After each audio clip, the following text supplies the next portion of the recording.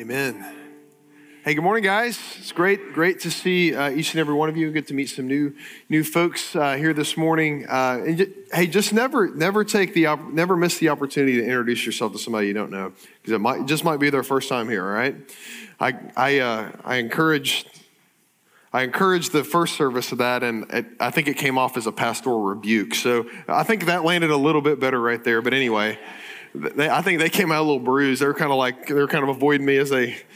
Anyway, all right. So we're in a series of messages called Kingdom Culture, and it's really what we're exploring is the Sermon on the Mount that Jesus preached. It's the longest uninterrupted teaching of Jesus in the Scriptures, and we've just been taking it at a pace that's let it breathe. And so we've been hitting a beatitude a week, and the beatitudes are. It's interesting because Jesus talks about how the Beatitudes impact, or how the gospel impacts the individual before he talks about how the gospel impacts a community of people. And so these Beatitudes are wonderful. And here's what Jesus says. If you can throw that chart up there for me, Chris. So basically, I don't think Jesus was like maybe had this chart in mind when he wrote when he said the Beatitudes. But anyway, just work with me because I think this helps me understand how the Lord desires to transform our hearts that lead to a transformation of our behaviors. Because with Jesus, they're always linked together. And I think it's really hard sometimes for us to keep them linked, right? So what we see is that the gospel, what Jesus has done for us, the good news, makes us poor in spirit. It makes us see how needy we are for him, how undeserving we are of his grace. And it leads us to mourn sin and to wear strength in a different way. Meekness is what the scriptures call it. But notice how all of the Beatitudes are correlated, and these are in Matthew 5, are correlated to really actions in community. The one we're going to be looking at today is blessed are the peacemakers, for they shall be called sons of God, daughters of God. And so what we see with meekness is that if the gospel has changed us to wear strength in a different way, this quiet strength, this humble strength, it empowers us in community to go make peace. Not just long for peace, but to actually make it because the Holy Spirit is alive inside of us. And I want to explore every ounce of that with you today. And this is kind of wrapping up the Beatitudes for us. Well, next week will, but I want to share this quote with you from John Piper about the Beatitudes, because I really think that this is true for us and what the Beatitudes have been building on for us. He says this, he says, with each Beatitude, another nail is driven into a coffin. And inside the coffin lies the corpse of a false understanding of salvation. The false understanding says that a person can be saved without being changed, or that a person can inherit eternal life even if his attitudes and actions are like the attitudes and actions of unbelievers. And it's true. Jesus has no part with that. He doesn't say go change so that you can be saved. He says that when you're saved, you change. That's just what happens. The evidence is the fruit of repentance. So today we're going to be continuing in on this journey, looking at this idea of peacemaking, what that means for us. But if you think about the idea of peace, it assumes like longing for peacemaking assumes a certain reality that we exist in. And that reality is this, that we exist in a climate of conflict, right? It didn't take long for you to be convinced of that, I can tell, right? Because you looked on your phone, you got up, you talked with your spouse or your kids. Conflict is all around us, and it's an echo of the conflict that we all have with God straight out of the womb. This conflict that we are alienated and separated from him and needs to be restored to him through Christ. But if we could define what conflict is, how would we define it? I'll take a stab at it. I think conflict is an incompatibility between two or more interests. Those interests could be people or ideas, things. So it's an incompatibility where we just hit an impasse. Conflict happens when you just can't get on the same page with someone else. You're just stuck. You can't seem to get the same understanding. Sometimes it's nasty, right? Sometimes you're just at a standstill. Sometimes it's personal. Oftentimes it's political. Sometimes you reconcile, sometimes you don't. Sometimes it's necessary, oftentimes it's not. Jesus says this about the trajectory of how we handle conflict. that blessed are the peacemakers, for they shall be called sons of God. Because we're adopted into the family of God and we resemble our Heavenly Father and our older brother Jesus a little more each day, we are bent toward taking advantage, every single advantage that we can, toward making peace with our lives. That's the trajectory of a disciple. Paul would say this in Romans chapter 12, 18. He says, if possible, so far as it depends on you, he gives us that caveat, live peaceably with all. That is the trajectory of the follower of Jesus Christ, that we are making every opportunity we can, taking every opportunity to live peaceably with one another. So to set this up, I think we've got to talk about our different tendencies when conflict arises, because we all came in here wearing different tendencies when conflict happens. And to set this up, I want to share a story with you about kind of a conflict that I got into recently. It's not the kind of conflict you would imagine. So I was on a skiing trip this past year, this past February, with a few guys from the church, and then a fellow from Chattanooga, and me and the guy from Chattanooga, we're both church planters, and so which means we're a little bit crazy. And so it was the last day of the ski trip, and we had been skiing, black diamonds, falling down, losing our skis. It was a blast. But the last day, we decided that we really wanted to go for it. We had nothing to lose. We break a bone, we're good to go. We just go home, and so we go up to the top of the mountain, we ski down this bowl, and a bowl is an ungroomed snowfield. So it's just raw snow, and it's really deep. And it had been snowing, so it was gonna be a lot of fun. We went down the bowl just like we had a couple times. And to the left, there was a tree path. The trees are so fun, you gotta try them sometime. And you're thinking, Sonny Bono. No, nothing like that happened. But we were going through the trees, but this last time I was like, man, we gotta do something more exciting than this. We've already done the trees. And so there was this other place that we could go to the right. There wasn't a path there yet, but we were thinking maybe we could cut a path. And so I convinced Luke to go with me down that path. And everything was going fine for about the first 300 yards. And then we get to this kind of standstill where we have to stop.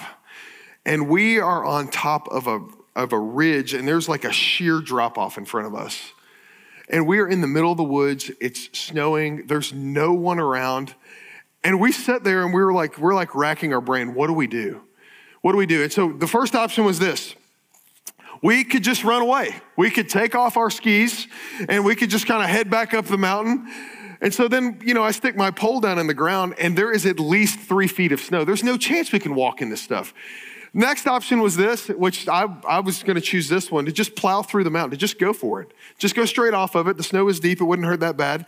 I couldn't talk Luke into that one. So the last option, I promise I'm going somewhere with this, is that we decided to cautiously navigate the conflict. And so literally, and I've got to do this, I got to show you how we did this, is we literally had to go down the side of the mountain like this. And it took us an hour and a half. We're on our sides, scooting down and catching a tree at a time all the way down the mountain for an hour and a half. And to say that we were frozen is an understatement, all right? But we made it down this mountain and we had a great story to tell because of it. And I share that story with you because I think that opportunity and that conflict that we had, it represents 3 different possibilities in how to handle conflict. And I think those different possibilities really represent how you and I handle conflict or how we're tempted to. The first one is this. Maybe we just we flee the scene. We say, I want to pick up my skis. I want to go back up the hill. When a conflict arises, you're like, all right, I'm out of here. And you just leave. You don't even enter in. You don't even give it a chance to get into it. The other end of the spectrum is that you can't wait to get into a conflict. Like you walk in here, you're like, man, I can't wait to fight somebody today. Let's get in a conflict. Let's muscle up. And most of these people just do this online a lot more, And so that's whenever a conflict arises, you can't wait to match the intensity and take it up a little bit further. And here's the other thing though. Sometimes you can be passive aggressive and do this too, You can be that way as well. And so I think those are the 2 ditches, if you will, on how you can approach conflict in a less than godly way. But I think what Jesus is calling us to is something in the middle. What I'm going to call just a thoughtful engagement or peacemaking. And we want to dig into this today. I'm taking a lot of what I'm saying today out of a book that I read. It's like the textbook on this. It's called The Peacemaker by Ken Sande. So if what I'm saying is resonating with you and you want to dig in further, pick that book up. But here's a quote from Ken Sande as we kind of set this up. He says this: "To some, conflict is a hazard that threatens to sweep them off their feet and leave them bruised and hurting. To others is an obstacle that they should conquer quickly and firmly. But a few people have learned that conflict is an opportunity to solve common problems in a way that honors God and offers benefits to those involved. And as you'll see, the latter view can transform the way that you respond to conflict." That's what we want to explore today. That's what we want for our lives, that we want for our hearts today. So as we dig into this, you're gonna see two themes that I'm weaving in here that I see from God's word. And the two themes are this. The first one is that peacemaking is an identity before it is an activity. We can never be peacemakers for a God that we are not reconciled to first. You can't pursue peace unless you have peace with God yourself. And so it's an identity. We are sons and daughters of God, called to be peacemakers. The second theme is that God gives us a process for making peace. And boy, do we hate that P word. Peacemaking is a process because human beings are complicated, right? Sin is complicated. It's not easy. And so God gives us a process on how to pursue peacemaking in this complicated world. And so here's the outline of where we're going today, and I'm gonna weave these themes into that. Our big idea is this: our identity in Christ holds the power for making peace on this earth. That's what we have to continue to tap into. And so the first thing we gotta do is go and look at the peacemaker, go and look within ourselves. The second thing we gotta do is go and tell. That's the place we usually like to start when it comes to conflict. Go and tell our brother or sister their fault. And the third thing is this: go and be reconciled. So let's dig in together. If you've got a Bible, let's open it up to Ephesians chapter 2. And we're gonna be looking at verses 11 through 16. Now, if you're unfamiliar with Ephesians chapter 2, the three verses before this are some of the most distilled and powerful descriptions of what a life based on grace is all about. He says, "For by grace you've been saved, and this is not of yourself, it's the gift of God so that no one can boast." And so we see that there's that solid rock foundation that Christ has made us alive through faith. And then we have this grace that's been extended to us. And then he immediately goes in to talk about what it looks like to pursue peace because of the peacemaker, Jesus himself. And this is where we set that up. And what we see in this is that every conflict that you and I encounter in this life, and maybe you've got one in your mind right now that was really tough for you, or maybe you've got one right in front of you right now. Every conflict is an echo of the conflict that we first had with our Heavenly Father. Listen to this, Ephesians chapter 2, verse 11. "Therefore," because of that good gospel news in the three verses before, "remember," it's a command, "remember that at one time you Gentiles in the flesh called the uncircumcision by what is called the circumcision, which is made in the flesh by hands. Remember that you were at that time separated from Christ, alienated from the commonwealth of Israel and strangers to the covenants of promise, having no hope and without God in this world." That was your status, is what Paul says. But now, in Christ, everything's different. You who once were far, I think that's an airplane, we'll see. You who were once far off have been brought near by the what? The blood of Christ. For he himself is our peace, who has made us both one and has broken down in his flesh that dividing wall of hostility, that conflict, by abolishing the law of commands expressed in ordinances, that he might create in himself one new man in place of the two, so making peace, and might reconcile us both to God in one body through the cross, thereby killing the hostility.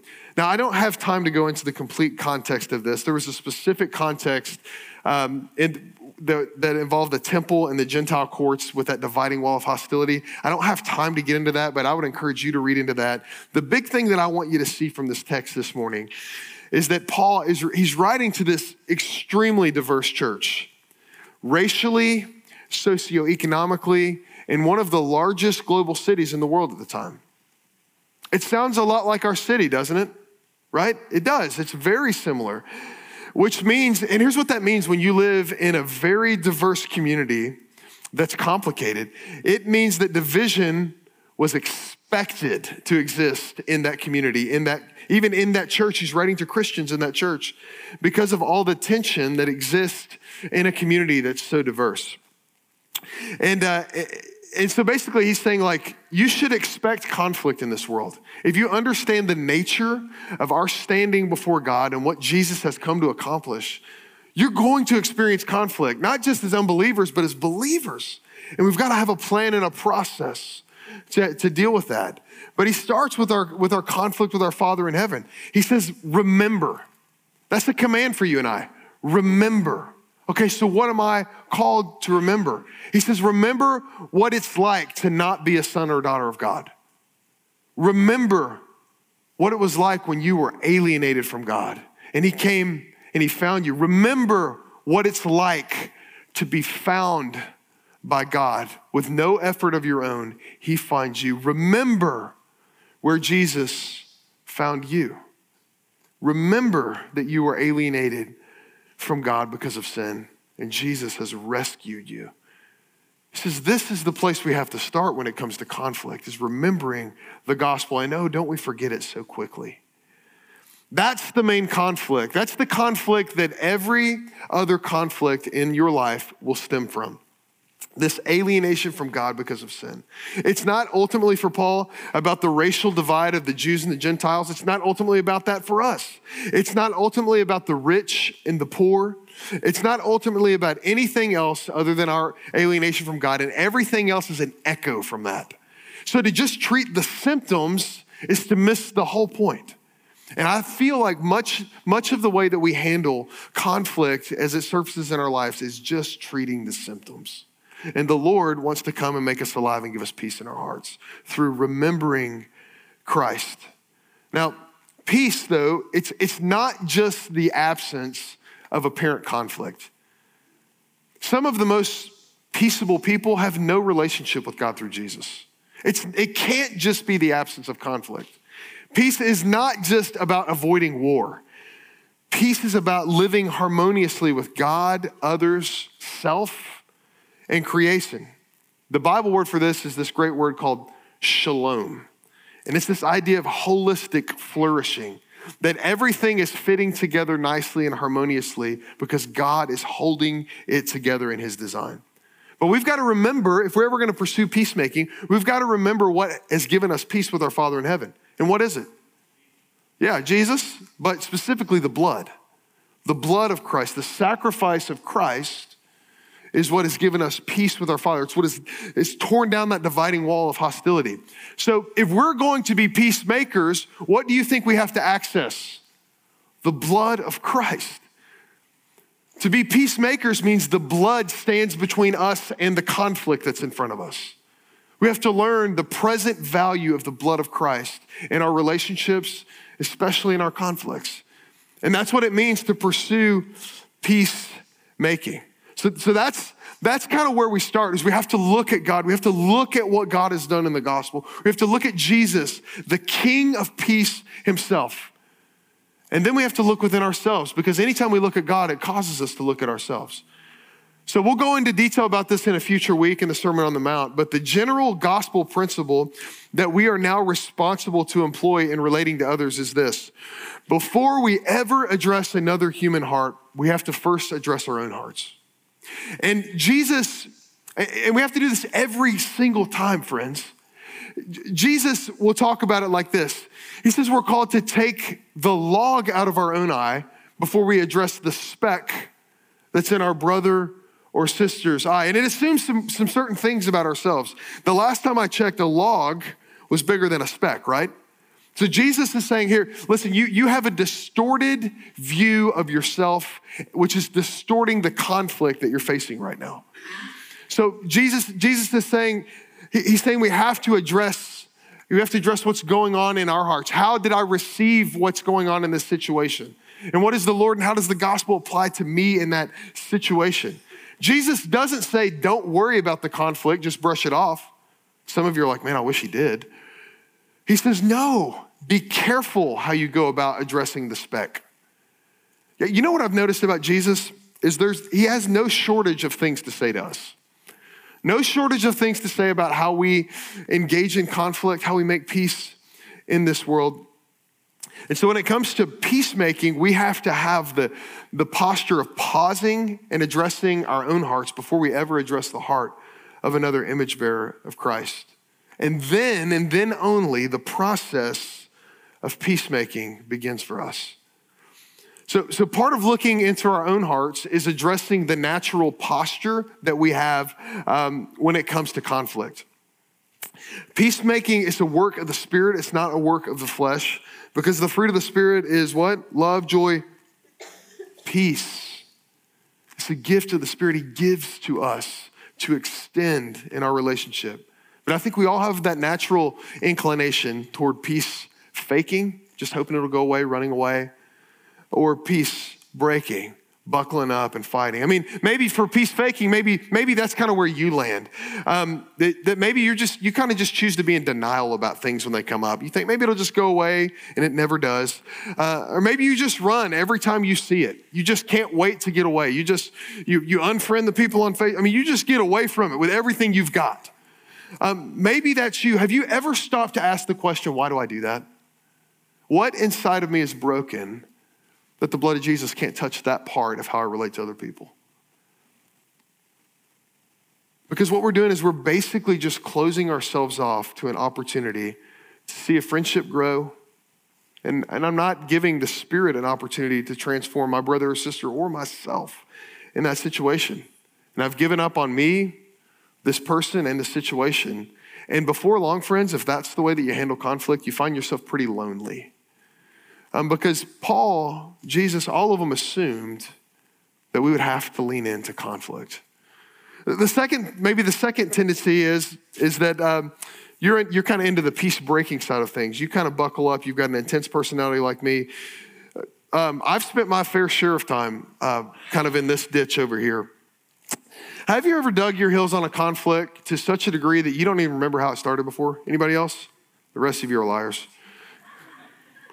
I feel like I can get away with that at least once in every sermon, right? Yeah, of course you have. You've dug your heels in. You don't even remember how it started. You just know you want to win, right? And if that is our tendency, anyone that comes up to us, where we just kind of go toe to toe with them. And, sometimes this posture is aggressive and sometimes it's passive aggressive. Have you ever stopped to ask yourself the question, why do I just bulldog straight into all of these conflicts? What in me is broken that makes me address conflict in that way? The pathway forward for us is we want to be peacemakers. That's what Jesus has called us to thoughtfully engage conflict. In order to set this up, I want you to think about that present or past conflict that you've been in that just, when you think about it, it just kind of makes your stomach turn a little bit, just makes you a little anxious. You just wish it would go away. It was just so hard on you. I want you to put yourself in that moment for just a second to see if the Lord might have a better way forward for us. So there's lots of things that Jesus has to say about peacemaking. I want to draw out one that maybe is not so obvious first. The first opportunity to make peace, sometimes, friends, is overlooking an offense. That's one of the pathways that Jesus gives us for making peace. Listen to what Proverbs says. He says, good sense, Solomon writes this, good sense makes one slow to anger, and it is his glory to overlook an offense. It is his worth, it is his value, it is his dignity, it is his essence. He can't wait to overlook an offense. Now, this is different from just fleeing the scene of a conflict. This is an active overlooking, not a passive one. Sometimes God's grace just comes to us in such a powerful way where we are good with releasing the offense without engaging the other person. And the blood, friends, it just covers it. Do you have a situation in your life right now where the blood of Jesus could just cover it if you could just release it? What would it look like to be so enraptured with God's grace that you could just overlook it and be good to go? Is there any person in your life right now that the Lord may be calling you to that? We kind of gone through this, and reconciliation is the piece I really wanted. That's kind of the end game of peacemaking that we're longing for. Let me just give you a kind of a big picture of what kind of a culture of reconciliation is like. Paul writes about it, Colossians 3. He says, just before this, he's saying, hey, you've got to take off all of these things to follow Christ. He's using this metaphor of taking off and putting on. But he says, you got to put on as God's chosen one, holy and beloved. Like, here's your identity, he's saying. Put on these things because you're God's chosen, son and daughter, you're holy and beloved. Put on compassionate hearts. Hearts that are drawn to other people and their brokenness and their distress. Kindness, humility, meekness, and patience. Lots of our Beatitudes here. And bearing with one another. And if one has a complaint against another, forgiving each other. As the Lord has forgiven you, so that you must also forgive. That's the order of biblical peacemaking. First, it looks to God, and it sees what God has done for us. He's called us to himself. We're already holy and beloved. It's already finished. Therefore, the Spirit can transform us. And then we lean into the situations that we'd rather run from. But notice how he talks about this being a process, bearing with one another. Have you ever been in a season where you've just bared with somebody and it was really challenging? It was really exhausting. But you knew that you could see yourself in the exact same place. And somebody maybe bared with you in a season where you were like that too. Bearing with one another. That's only the kind of language you hear from the church, right? From Jesus himself, that we're called to bear with one another, to be eager to forgive sins. But it is a process, friends. And I can't reiterate that enough for us. The power to forgive and be reconciled comes from looking at Jesus. It doesn't come from looking at yourself. You'll never find the strength to forgive someone by looking within yourself. It just will not be there. Forgiveness must occur in order to pursue reconciliation. But don't make the mistake of conflating reconciliation and trust, because they're two different things. Reconciliation and forgiveness can happen instantaneously when the blood of Jesus is involved. Amen? It can just happen because the blood cleanses it. Because at the core, what is forgiveness? Forgiveness is releasing someone from their debt caused by wrongdoing. And we can do that instantaneously as believers. And the scriptures say that this is what Jesus has done for us, and therefore we must do with our brothers and sisters. So forgiveness is given, it's granted, it's gifted. It's gifted to us, we gift it to others. But trust is gained and earned over time, isn't it? And sometimes we kind of conflate those two and we think, I've got to go exactly back to the place I was with that person. But we remember the story of Joseph. Do you remember how long it took him to trust his brothers again? Do you remember how many out of 12 chapters of Genesis where trust was just building? Reconciliation was happening, forgiveness was happening, but trust was building. Do you have a situation right now where, it's not reconciled, or maybe you've forgiven, but trust is just not there? What would it look like for you in this season to at least create an atmosphere where trust could build? Maybe you need to back it way off of where the relationship used to be, but you can lean into and begin to build trust, give opportunities for building trust. Again, it's just like if you've got children and a child, they disobey you in a certain way where you're very specific, you back off of those freedoms, don't you? And you release the line, as they get older and the trust builds more. We have to do the same thing with our friendships, with the conflicts that we face and the way that we pursue reconciliation. This is why we got to come back to the gospel over and over again. So, okay, I need to get on to the next point though. We're going to be here all day. So anyway, number 2, so go and look at the Lord. Go and look within. And then we get to the place where we think we should start all the time. Go and tell your brother or sister their fault. Much work has to be done for us as believers, for our hearts to be in a place worthy of reaching out to a brother or sister that we're in conflict with. I think that's the point I want you to see. Go and tell your brother or sister his fault. So we have to learn how to see conflict as an opportunity for transformation. And if we came to believe that conflict is not the enemy, but because of the blood, it's an opportunity, how would that change your life today? How would that change those situations that you want to run from or you want to just plow through? So what's the process of peacemaking? Well, Jesus has a lot to say about this. Like I said, in Matthew 18, he lays it out very specifically. He starts with this, a loving confrontation. So if you feel like you need to go talk to your brother or sister that you're in conflict with, starts with this loving confrontation. Matthew 18:15 says this, if your brother sins against you, go and tell him his fault. Between you and him alone, you should probably underline that part.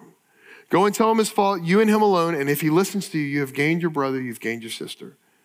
It does not say go and tell everyone else, right? But how often do we go and tell everyone else but the person that we're in conflict with?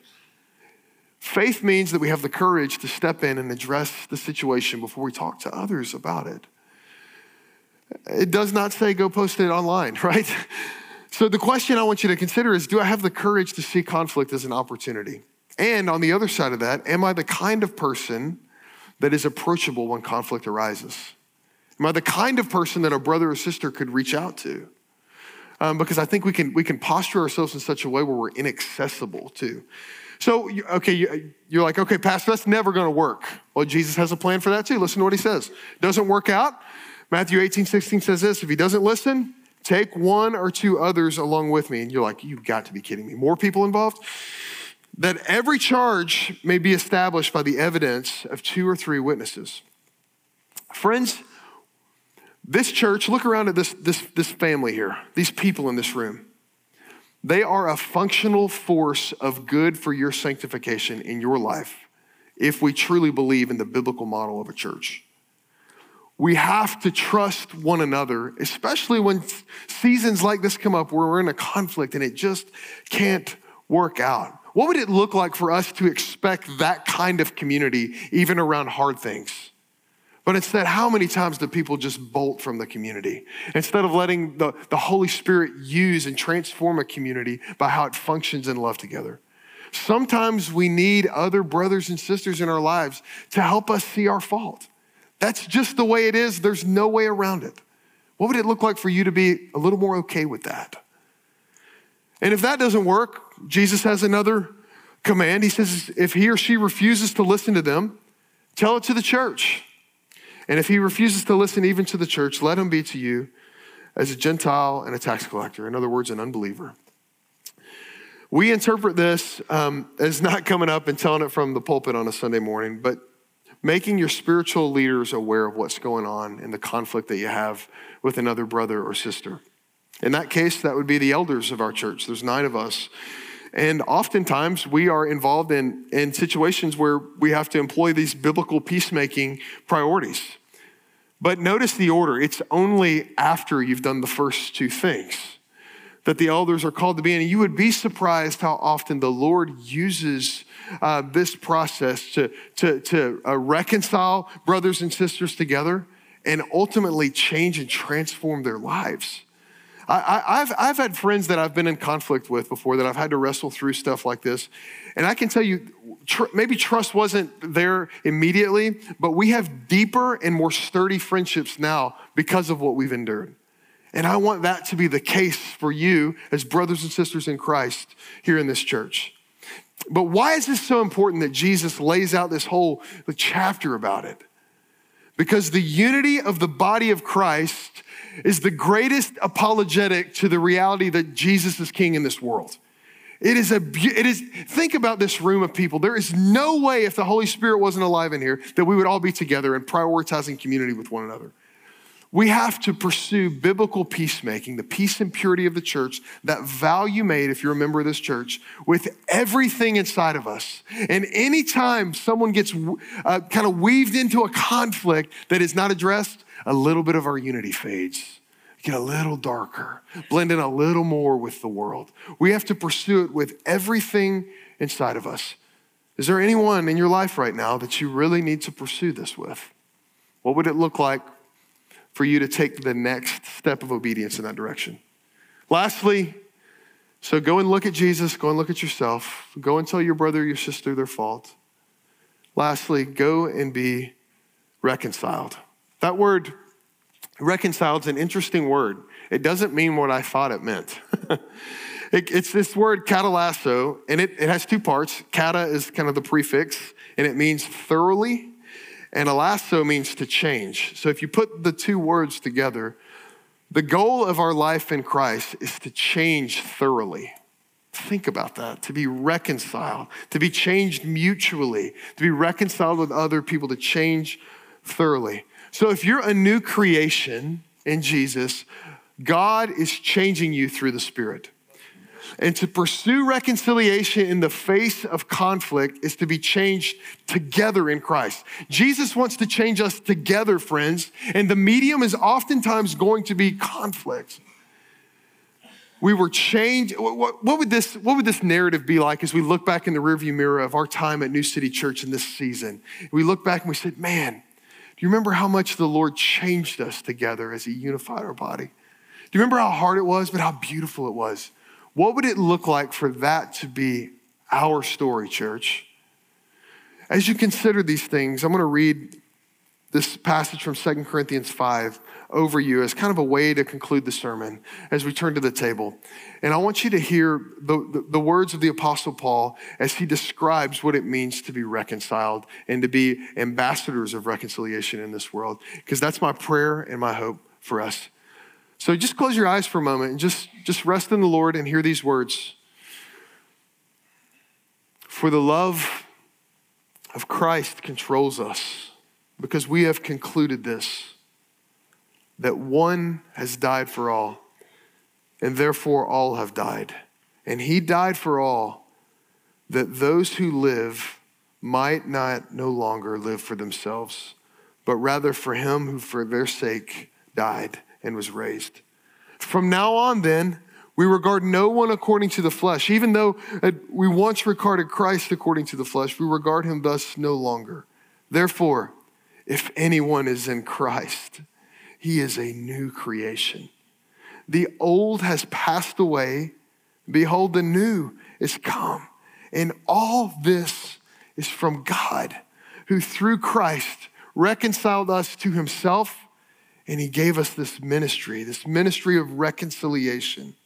That is, in Christ, God was reconciling the world to himself, not counting their trespasses against them, and entrusting to us the message of reconciliation. Therefore, we are ambassadors for Christ, God making his appeal through us. We implore you, on behalf of Christ, be reconciled to God. For our sake, he made him to be sin, who knew no sin, so that in him we might become the righteousness of God. Let's pray together. Hey, Pastor Ryan here. We're so glad that you've tuned in with us and watched one of our online sermons. Our vision as a church is to live as the family of God, together proclaiming and demonstrating the gospel of grace to one another in our city. If you don't have a church home or you're looking for a church, we'd invite you to attend one of our in-person worship gatherings so you can experience all that God has for us as a community of believers on mission.